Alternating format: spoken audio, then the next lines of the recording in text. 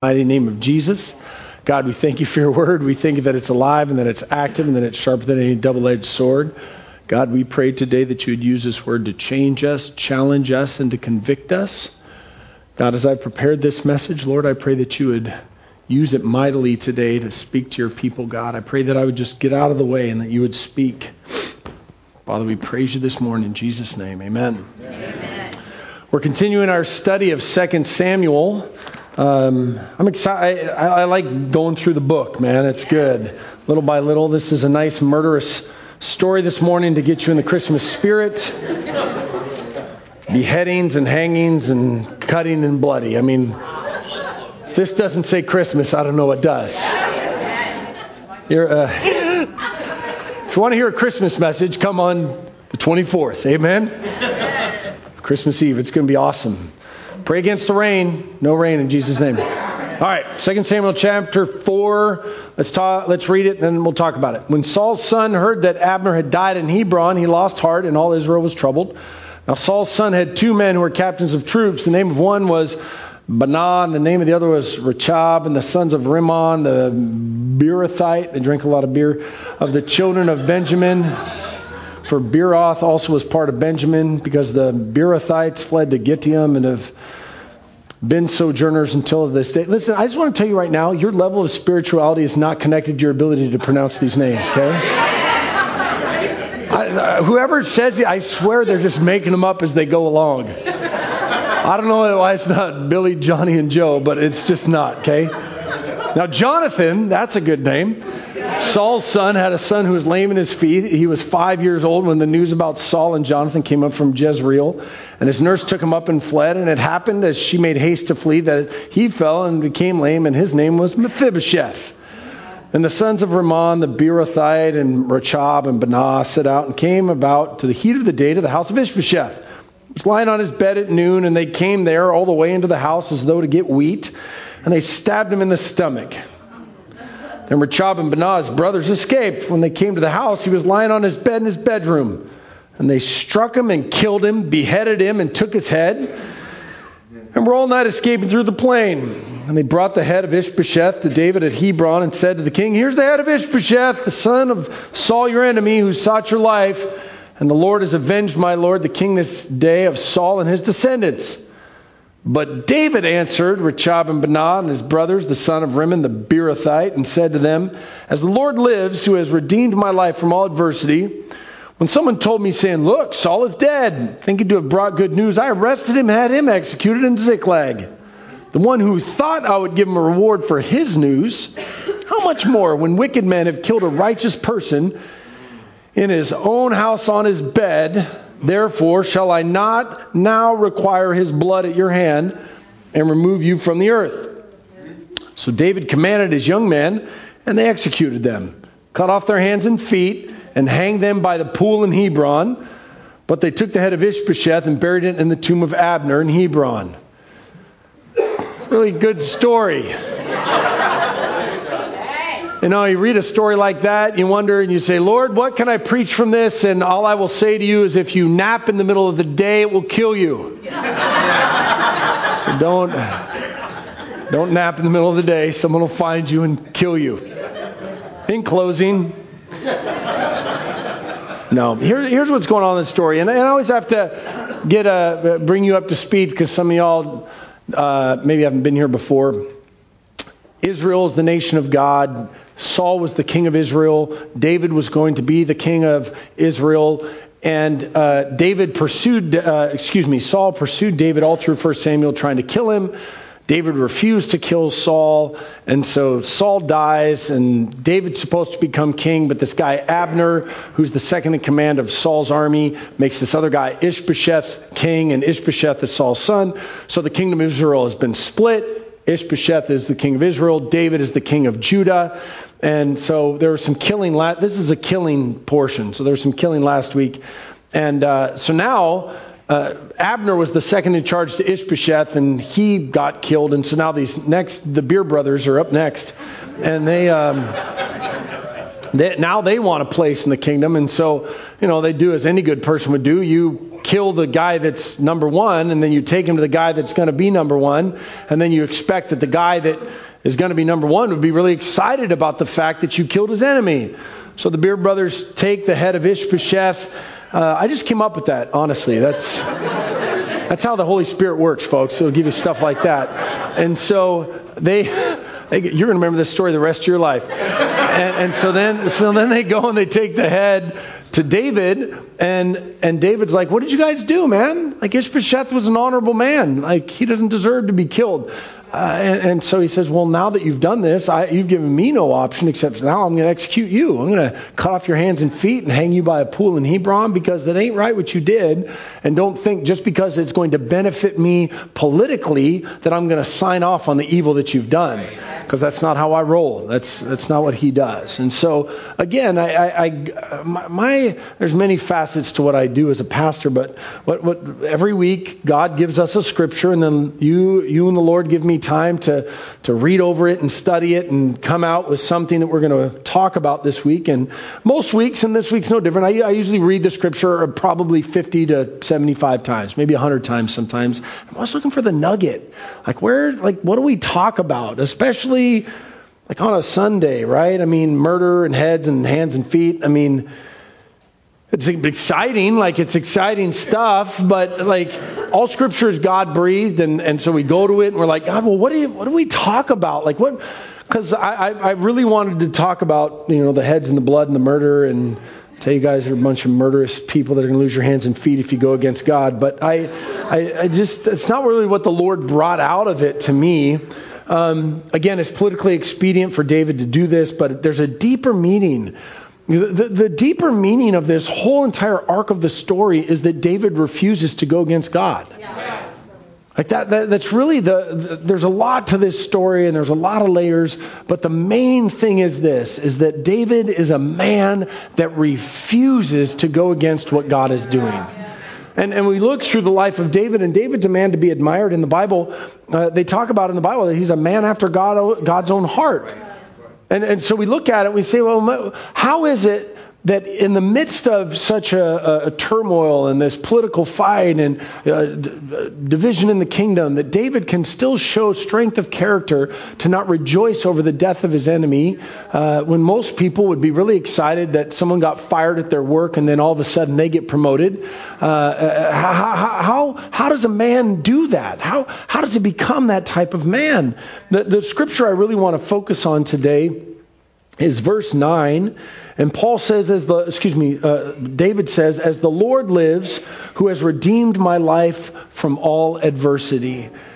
And really that one little line to me encapsulates the heart of David in this story, where everything that he's going through, everything that he's acting on is in complete remembrance of who God is and that it's affected his life. And so now he's going to act in a certain way because of the effect that God has had on his life. "As the Lord lives, who has redeemed me from all adversity." Most would be excited to have their enemy's head on a platter. Most would rejoice at the calamity of their adversary, but not David. He honors God, he honors his enemy, and executes judgment on the lawless. "As the Lord lives, who has redeemed my life from all adversity." David never forgot who he was and where he came from. He never forgot that it was the Lord that redeemed him and saved him and separated him, and it changed him. It affected him. He lived differently. Wouldn't it be interesting if people who had been affected by the Holy Spirit and by the gospel of God, that it affected their lives and they lived differently? Was he perfect? Of course not. But David's heart was good. As we walk through 2 Samuel, we're gonna see a lot about his heart, and most of you know the story and the woman and all that. We're gonna get through it, but he is a man that shows us his propensity for sin, but also his ability to repent. What did David remember to declare? "Who has redeemed my life from all adversity." As the Lord lives, David never forgot that it was God that had saved him. It was God that had saved him. See, if you've been with us over the last year, you've seen how in 1 Samuel, excuse me, King Saul had pursued David so much to try to kill him. And in this story, we see these two guys that come and try to make it seem as though they're doing David a favor by killing Ishbosheth. But they're really just doing self-seeking behavior once again. They want the next place in line. But what troubles me about these Beer brothers is that had they not heard about the character of David? Had they not seen how he had acted? I mean, when he had chances to kill Saul and he didn't do it, the times when he was delivered, I mean, I guarantee you they had heard about the story of him and Goliath and how he had been delivered from bears and lions and all these other things and what an honorable man he was. And then they come expecting him to be rejoicing over the death of Ishbosheth, but what they forget is that David didn't forget where he had come from. In 1 Samuel 23, you can read about how God rescued David from Saul. Saul repeatedly tried to kill David, and he was never successful. God saved David from Saul, and David never forgot that. He never forgot that it was God that had protected him. God had decided that he was going to be king, and he protected him from the hand of Saul that wanted to kill him. He also saved him from his own people that wanted to kill him. He protected him from lions and bears and Goliath. David had seen God's saving power, and it changed his actions because he couldn't pretend that it wasn't God that saved him. He couldn't pretend that it was God that was going to make him king. Can you imagine people that didn't forget that it had been God that saved them? Psalm 107:2 says, "Let the redeemed of the Lord say so, whom he has redeemed from the hand of the enemy." See, when you understand the life of David, it's much easier to go through the Old Testament and read the Psalms and see that David is a man of great heart and character, and his Psalms are a reflection of that. When he talks about enemies and deliverance, and you've walked through 1 and 2 Samuel and you're able to see the life that he lived, you read those Psalms with such a different level of richness. Psalm 111:9, he has sent redemption to his people. He has commanded his covenant forever. Holy and awesome is his name. David's heart was always to remember the redemptive power of God. When he wrote the Psalms, they were worship songs. It was him worshiping God for what he had done in his life and how he had delivered him. A heart that remembers what God has done. See, David knew that God had saved him, so what did he do? He refused to support the sins of these brothers. Given the choice, he chooses to put God first. Verse 10, when someone told me saying, "Look, Saul is dead," thinking to have brought me good news, I arrested him and had him executed in Ziklag, the one who thought I would give him a reward for his news. See, that's the measure of his resolve. He acts this way because he knows that God has redeemed him. He knows that God has saved him. David knew that God had sustained him and that God had saved him, and it changed how he lived. What does it mean to you? Have you forgot that Jesus saved you? Come on. Have you forgot that he delivered you?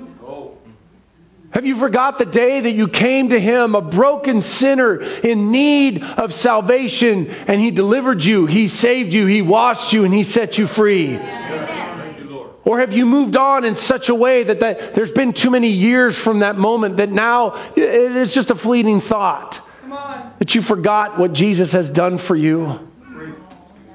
For the life of me, I'll never understand how people go from "I'm just happy to be saved" to "now I have a list of demands." I just don't, man. I just don't understand it at all. When people get saved, there's a glow that's about them, and they're so excited. They don't care about nothing. They're just excited, man. They're just excited that they're free from sin and they've been delivered and they've gone from death to life. But slowly but surely it turns into a list of demands of what God is not doing and what God hasn't done. See, if we remember, as sure as the Lord lives, he has redeemed me, it should change how we live. It should change our character. I think most of us would do well to begin the morning with a reflection of the day of salvation that you had. And if you have nothing to reflect on, be concerned. find that day when you came to Jesus, when you knew you had nothing and you were nothing and you needed nothing except for Him. Ephesians 1:7, in Him we have redemption through His blood, the forgiveness of sins according to the riches of His grace. Folks, it's through the grace of Jesus we have redemption in His blood from sin. But we forget this and we start to get mad at God because He doesn't give us more and He doesn't do more and He hasn't done this. Instead of realizing, man, He already did everything that He needed to do for us on the cross. Now, don't get me wrong, man. I love serving God. There's accidental blessings from being a person that follows Jesus. You know, a couple weeks ago, Crystal and I were at the Dairy Queen, and did you know that little loop on the top of the ice cream is trademarked? Did you know that? It's a trademark. When they go whoop, and that little trademark come, and this trainee was making my thing, and he got the whoop wrong, and he went to throw it away, and I said, hold on. They said, we can't give that out. It doesn't have the right loop. I said, bring it here. And they gave me that ice cream cone, and then they said, we have to make you another one. Please don't tell anyone that we gave you this one.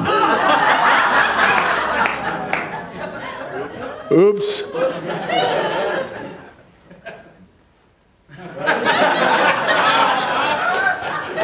Sometimes it rains on the just and the unjust, man.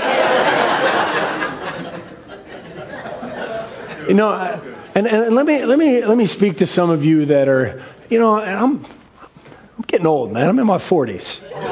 So let me speak to some of you whippersnappers underneath 35. As you begin to age, as I have, hopefully you will begin to learn what I've been learning over the last 5 years, which is you don't really need that much. You really don't need as much as you think that you need. You don't need to buy what you think you need to buy. The satisfaction of the Lord is so satisfying if you can find it in it. We don't want to forget Isaiah 44:22. I have blotted out like a thick cloud your transgressions, and like a cloud your sins. Return to me, for I have redeemed you. See, lack of remembrance will make you into a self-righteous, demanding person. Do you want your sins put up here on this board? Would you like to stand here before all of us and we can list out everything that you've ever done wrong in your life? Every thought, every action, every word, every desire laid bare before men? Any volunteers? No, there's not. Yeah, there's not enough room. Not for me either, sister. It'd be a long service. But if you're a Christian, God's redeemed you from that. He's forgiven you from that. The slate has been wiped clean. If that's not a reason to rejoice, man, I don't know what it is. You know, my wife and I have been married for about 21 years. And my poor wife, she didn't even know how many times she was going to have to be a sermon example. You know? We married when I was in the Army, and the biggest thing that makes me question my wife's mental state is that she actually chose me.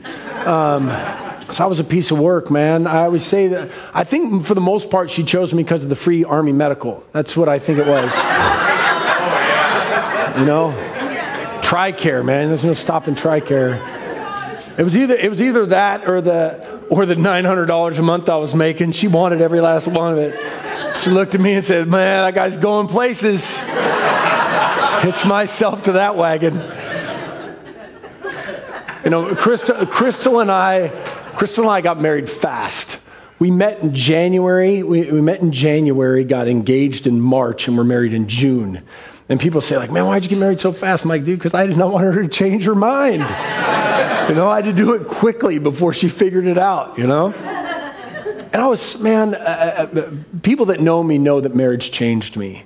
And one of the reasons why it changed me so much is because, surprise, Crystal actually likes me. She loves me. And I remember, you know, just when I first got married, I was so excited that like somebody actually liked me. Like somebody actually was like, "I like this guy." And it satisfied so much in us. And I remember we got married and we get in our little tiny apartment by Fort Hood. And we were living, man. We were making it happen. But she had this, I had no furniture. She had her grandma's old furniture. We had this, it was a gold recliner. Remember that recliner? And I got a sheet and I stapled a blue sheet on it because I wanted it to look blue. I didn't like the gold. And we, 70s rust gold. You guys remember that color? And we had, now I'm going to date myself here. We had a tube television. Do you guys remember those? Where like you really had to know what you were going to watch, because if not, you had to like get out of the chair and walk across and change the dial. Some of you kids don't know how rough we had it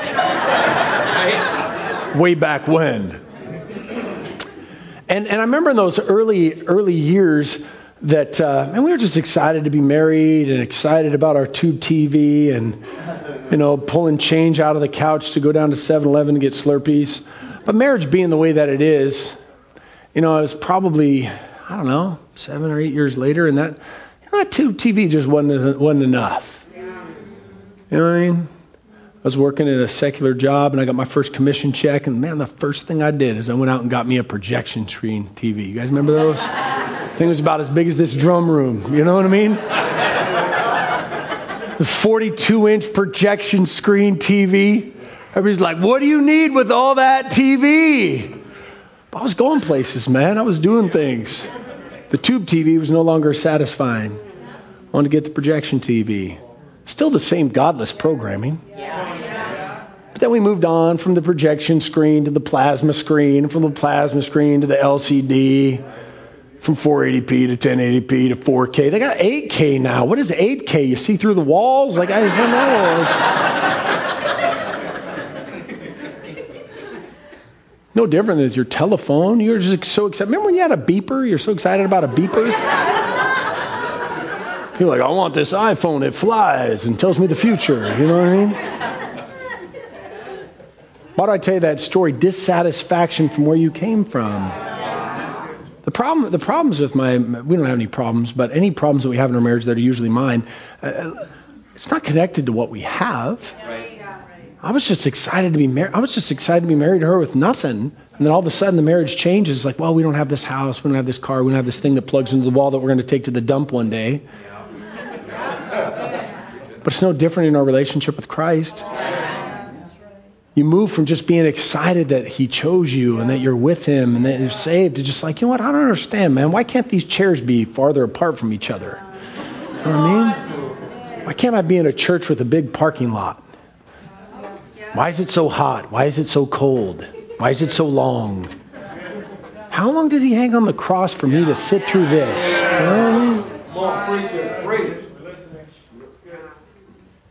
David may have acted in haste or made some bad decisions, but he always remembered it was God that saved him. Psalms declare it and his actions prove it. Folks, living life as a Christian is not easy. At least if you're trying to live life as a Christian. We're faced every day with moral dilemmas of how we'll act and how we'll treat people. But if you remind yourself what God has done for you, it will change the way in which you interact with people, or at least it should. It should. As the Lord lives, David was a man after God's own heart. He was just a lowly shepherd boy, but he had absolute faith in God. Excuse me. You look at 1 Samuel 17, he said, the Lord will deliver me when it came to the Goliath. He looked at Goliath and he looked at him and he said, you know what? It looks like these are insurmountable odds, but I believe in God. I believe that he will deliver me. And in this instance, he executed these executors, and it was a righteous act. They deserve it. Verse 11, he says, how much more when a wicked man have killed a righteous person in his house on his bed? Therefore shall I not require his blood at your hand and remove you from the earth? Verse 12, so David commanded his young men, and they executed them, cut off their hands and feet, hanged them by the pool in Hebron. But he took the head of Ishbosheth and buried it in the tomb of Abner in Hebron. It's interesting that David never tried to kill Saul, but had no problem with executing the wicked. If you look back in the story in 1 Samuel, if you remember, he was in a cave and Saul came in there to relieve himself. He had an opportunity to kill him. He didn't take it. When him and Abishai went down with the jug and the spear and all that, he didn't kill him.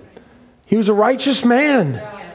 But don't mistake his grace for weakness. His resolve was to honor Saul and honor Ishbosheth, or Anyone else, he'd go through it. He knew that God was going to take care of him.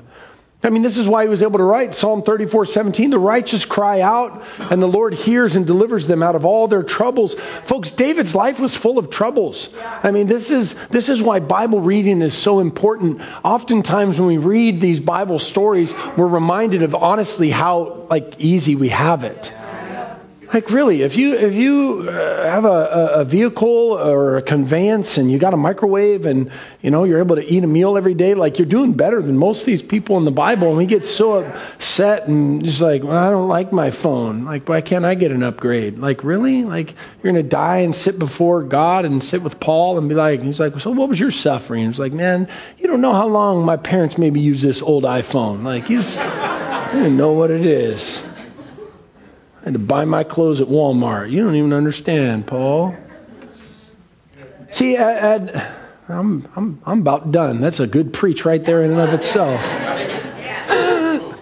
See, if David not had a heart that had absolute faith in God, chances are he would have folded. He would have given up.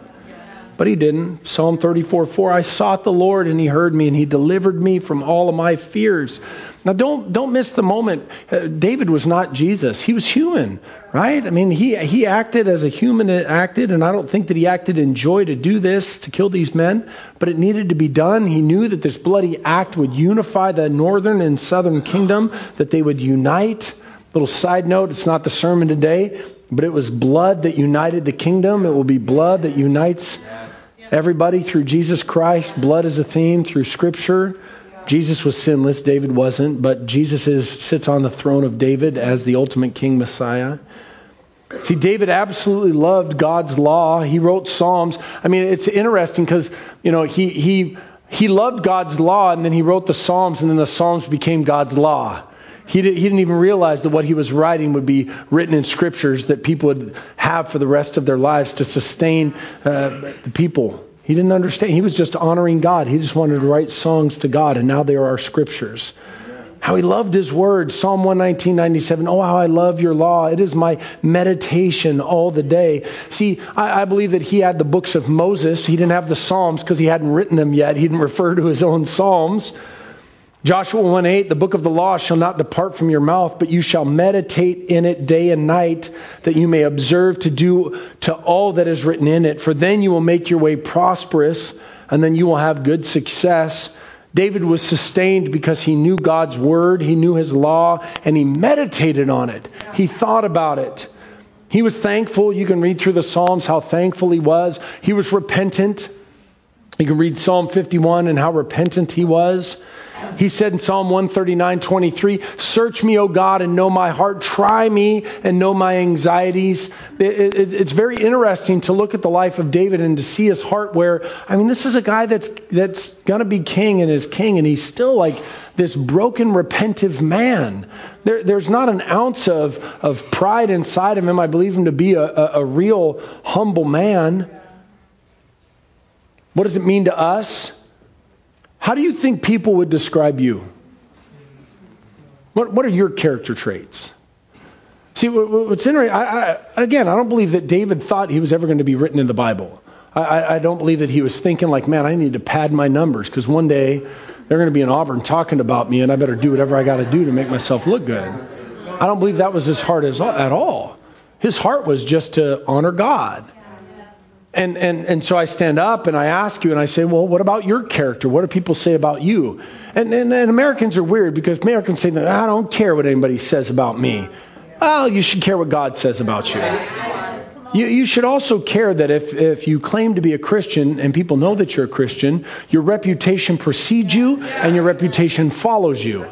And so what you say and how you live and what you post online, the comments you make and the likes you do, all that stuff follows you. And it speaks to your character. It speaks to what other people say about you. And you may not care and you shouldn't care what other people say about you, but you should care what other people say about you as a Christian. Because your reputation will be spoken about. Make no mistake, people are talking about you. They can't help it. It's what people do. They have nothing better to do than to talk about you. So, like the old song says, give them something to talk about, but make sure it's something good. What are your character traits? Because here we are thousands of years later talking about King David, about his character traits and saying, you know what, that should be our character. That should be who we are.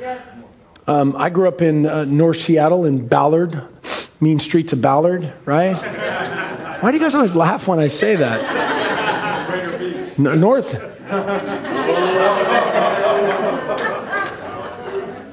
Seattle, it was real up there. People thought the fog off the water. No, it was gun smoke. That's what it was. So we used to hang out at Northgate and used to ride our bikes there. They let kids ride their bikes back in those days. So we rode our little bikes to Northgate and we'd hang out, me and Jay and Dan, and we'd go and get cologne samples, right? They used to give out free little cologne samples. And let me tell you, man, junior high, you get a cologne sample of Drakkar, you throw that on you, the girls are powerless. You know what I mean? Who remembers Drakkar? Drakkar and what? Man, whew. Little Bobby Brown at the junior high school dance wearing some Drakkar. Ain't no stopping that. So anyway, we're at the mall, and I was there with my brother. I have an older brother. He's 3 years older than me, and I remember this day. Now, when I tell you guys these stories, I don't make these up. I literally sit there and think of these stories as they apply. So people are like, is this a real story? I'll never tell you a false story. So I'm there with my brother. He's older than me. I'm in junior high. He's in high school. And we took the bus because there was a bus route that we could go down there as well. So we took Metro bus down there and we're hanging out. And so I'm with my brother and someone came from his high school and was walking over and they said, oh, hey, Terry's in the mall. And I won't tell you his last name, but his name's Terry. And he had the sidekick, and I won't tell you his name because I've said stories in sermons before and then people come out to me like, dude, I grew up in Ballard. I know who that person is. And so I'm not...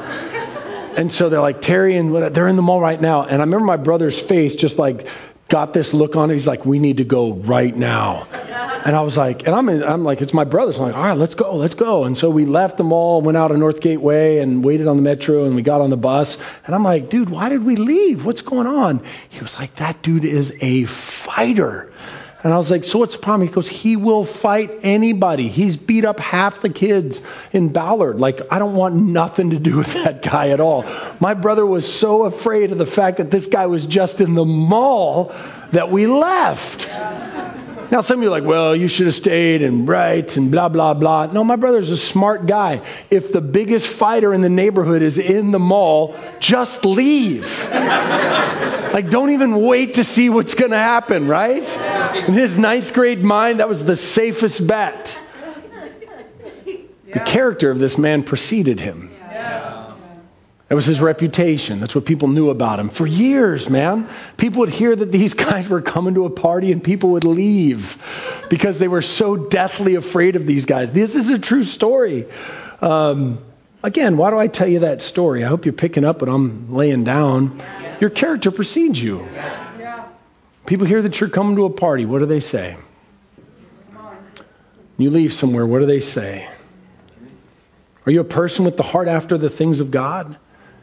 Is your heart's desire for God like it is for David? See, and make no mistake, man, I don't pretend for a moment that I don't understand what we do here and who we are as a church. And some people don't like it because it's like, dude, submit to God. That's what we do here, man. Full submission to God, nothing else. Because I believe that that's what God desires from us.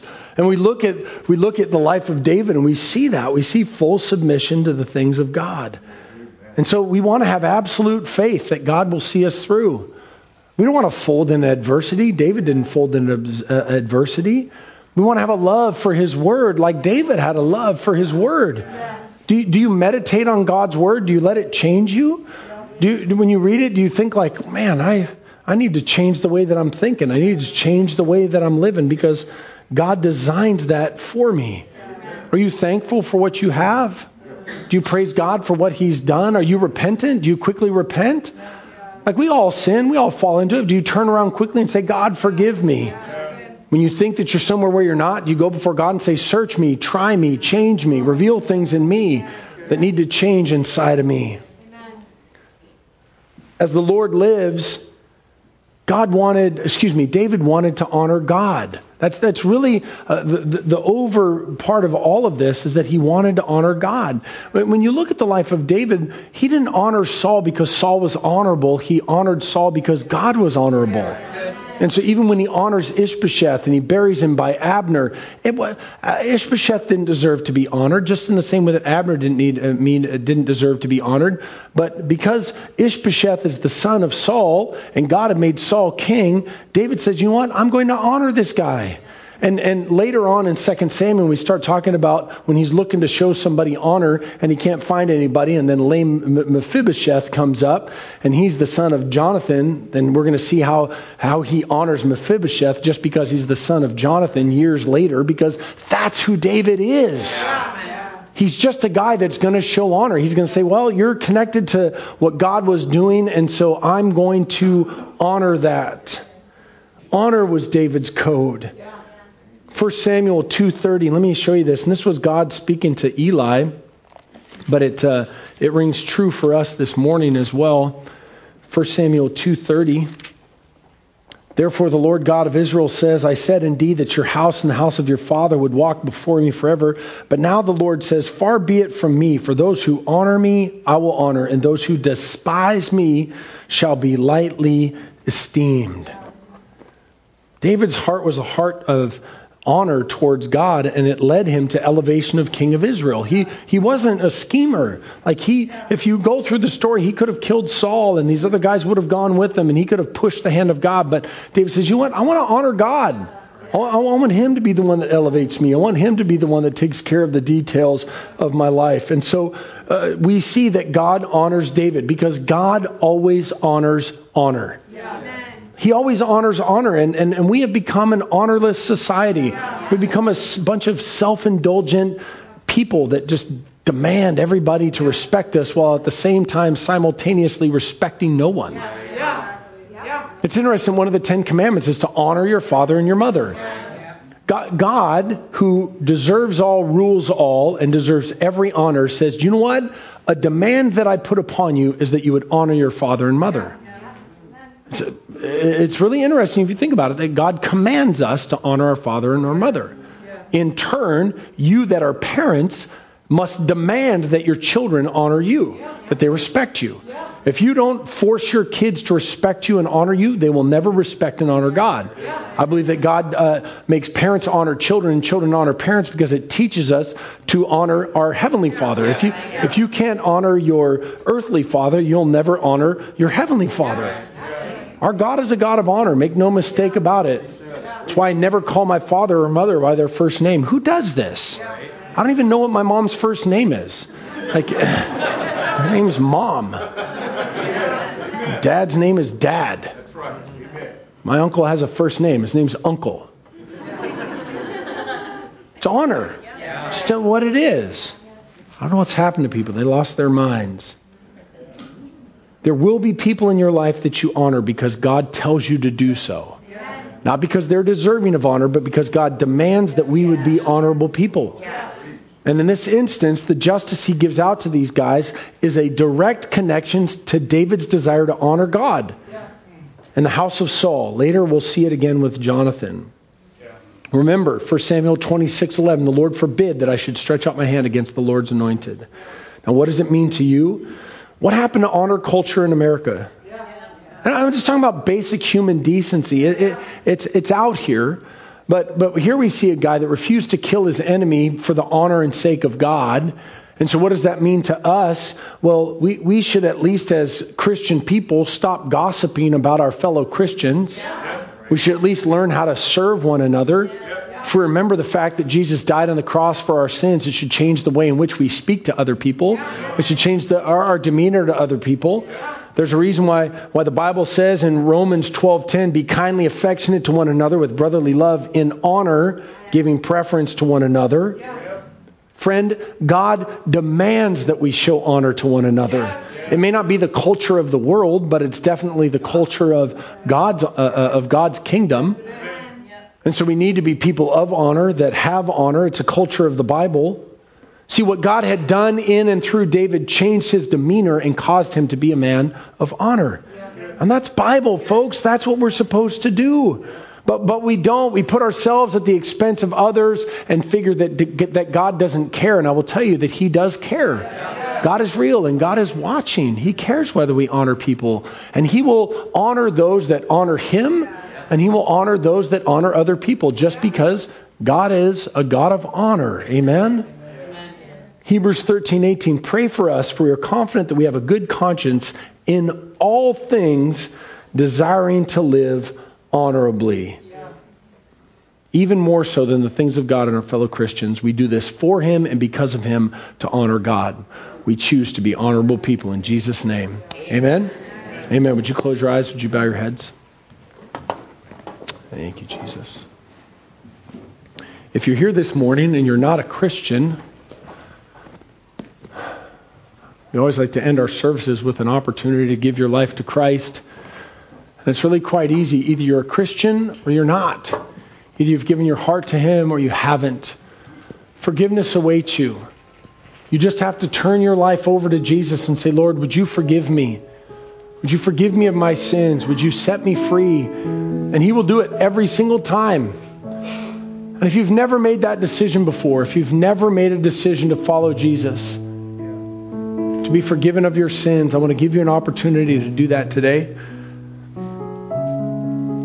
And so if you've never done that, you'd like to give your heart to Jesus, we want to pray with you and pray for you. I just ask you to raise your hand today and say, that's me. I want to give my life to Jesus. Is there anybody that needs to do that for the first time? I see your hand. Is there anybody else this morning to give their hand, give their life to Jesus? Now, if you'd feel comfortable, I want you to walk up here and have someone pray with you this morning. I know it's a little weird to have people walk up to the front and have somebody pray for you, but it'll be a remembrance, a day that you remembered that you gave your life to Jesus, that you were set free. And maybe you've been far from God. You know Him. You've known the truth, but you've walked away from it. You find yourself in church today, and you're like, man, I don't know what happened. I was walking with Jesus, and now I'm far from Him, and I don't know how to come back. Friend, He's right behind you. Just turn around. Just fall into His arms. He loved you when you were His enemy. How much more so now that He calls you son and daughter? If you need to come back to Jesus, you want to rededicate your life to Him, realign your life today, I want to pray for you as well. Would you raise your hand if you want to do that? I want to pray for you. Thank you, Jesus. Hallelujah. Thank you, Jesus. Father, we thank you for your grace and mercy in our lives. God, I pray for that young hand that raised this morning. God, I pray that you become real to her. You renew her and convert her this morning in the name of Jesus. God, and we pray for all of us, God, that we would never forget what you had done for us. We never forget who you are and what you are to us, God, that we would live a life that's pleasing to you, that we'd have a heart after you. Live honorable in all things. Praise you and thank you in Jesus' name.